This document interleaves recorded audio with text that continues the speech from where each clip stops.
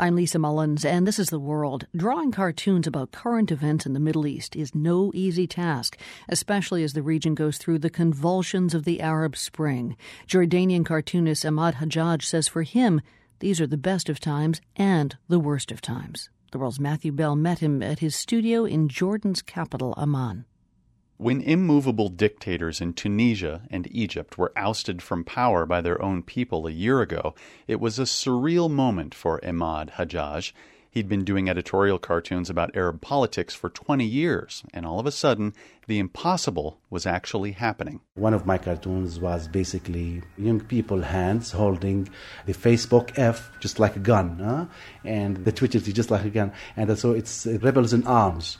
They are not holding guns, actually. They are holding new tools that they can make a change that we waited for decades to happen. But as things developed, Hajjaj says, in Libya and especially in Syria, the feeling of euphoria wore off.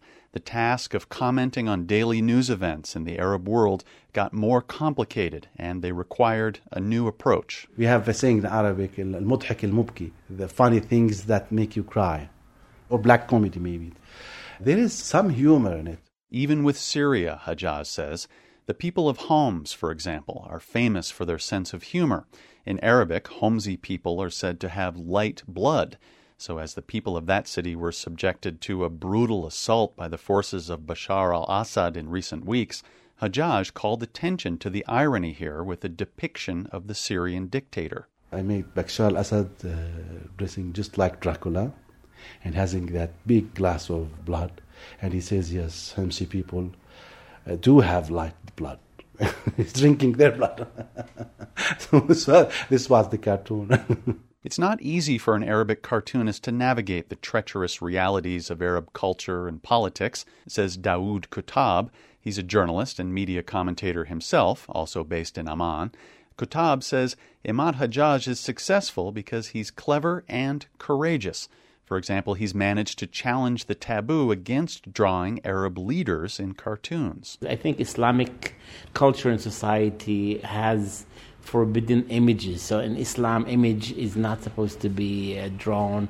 Also, I think there is a false understanding that if you put somebody as a cartoon character, it means you're making fun of him. And it's seen as an insult. The division between the personal and the public is not very well understood. Emad Hajjaj says understanding is what he's all about. He wants to use his work to reach out across the Arab world and beyond. He says he's proud to have gained some attention in the West, but breaking taboos also means making people angry. For example, Hajjaj says there was the series of bombings in 2005 in downtown Amman that were attributed to Al-Qaeda. I did many cartoons condemning the attacks and criticizing Al-Qaeda. So I get many angry emails and threatening emails. Threatening you? Yes. You stop drawing about Al-Qaeda, or you'll be killed, or our guys will reach you, something like this. Hajjaj says it's important to break the stereotype that Arabic commentators only criticize Israel and the United States, though these are two of his favorite targets. Hajjaj has been accused of anti-Semitism. He denies the charge. He says his cartoons from the Israeli offensive in Gaza 3 years ago did indeed depict Israeli leaders as war criminals. It is not anti-Semitism. It is criticism of war criminals. People who are responsible of killing children. And somebody had to say something about them. When you look at the Western media, they are very, let me say, delicate in criticizing Israel.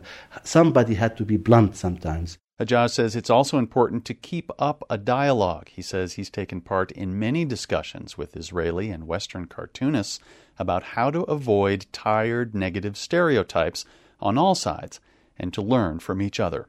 For The World, I'm Matthew Bell, Amman. Check out some of those cartoons Emad Hajjaj was describing, along with a video of him drawing one of them. It's all at theworld.org.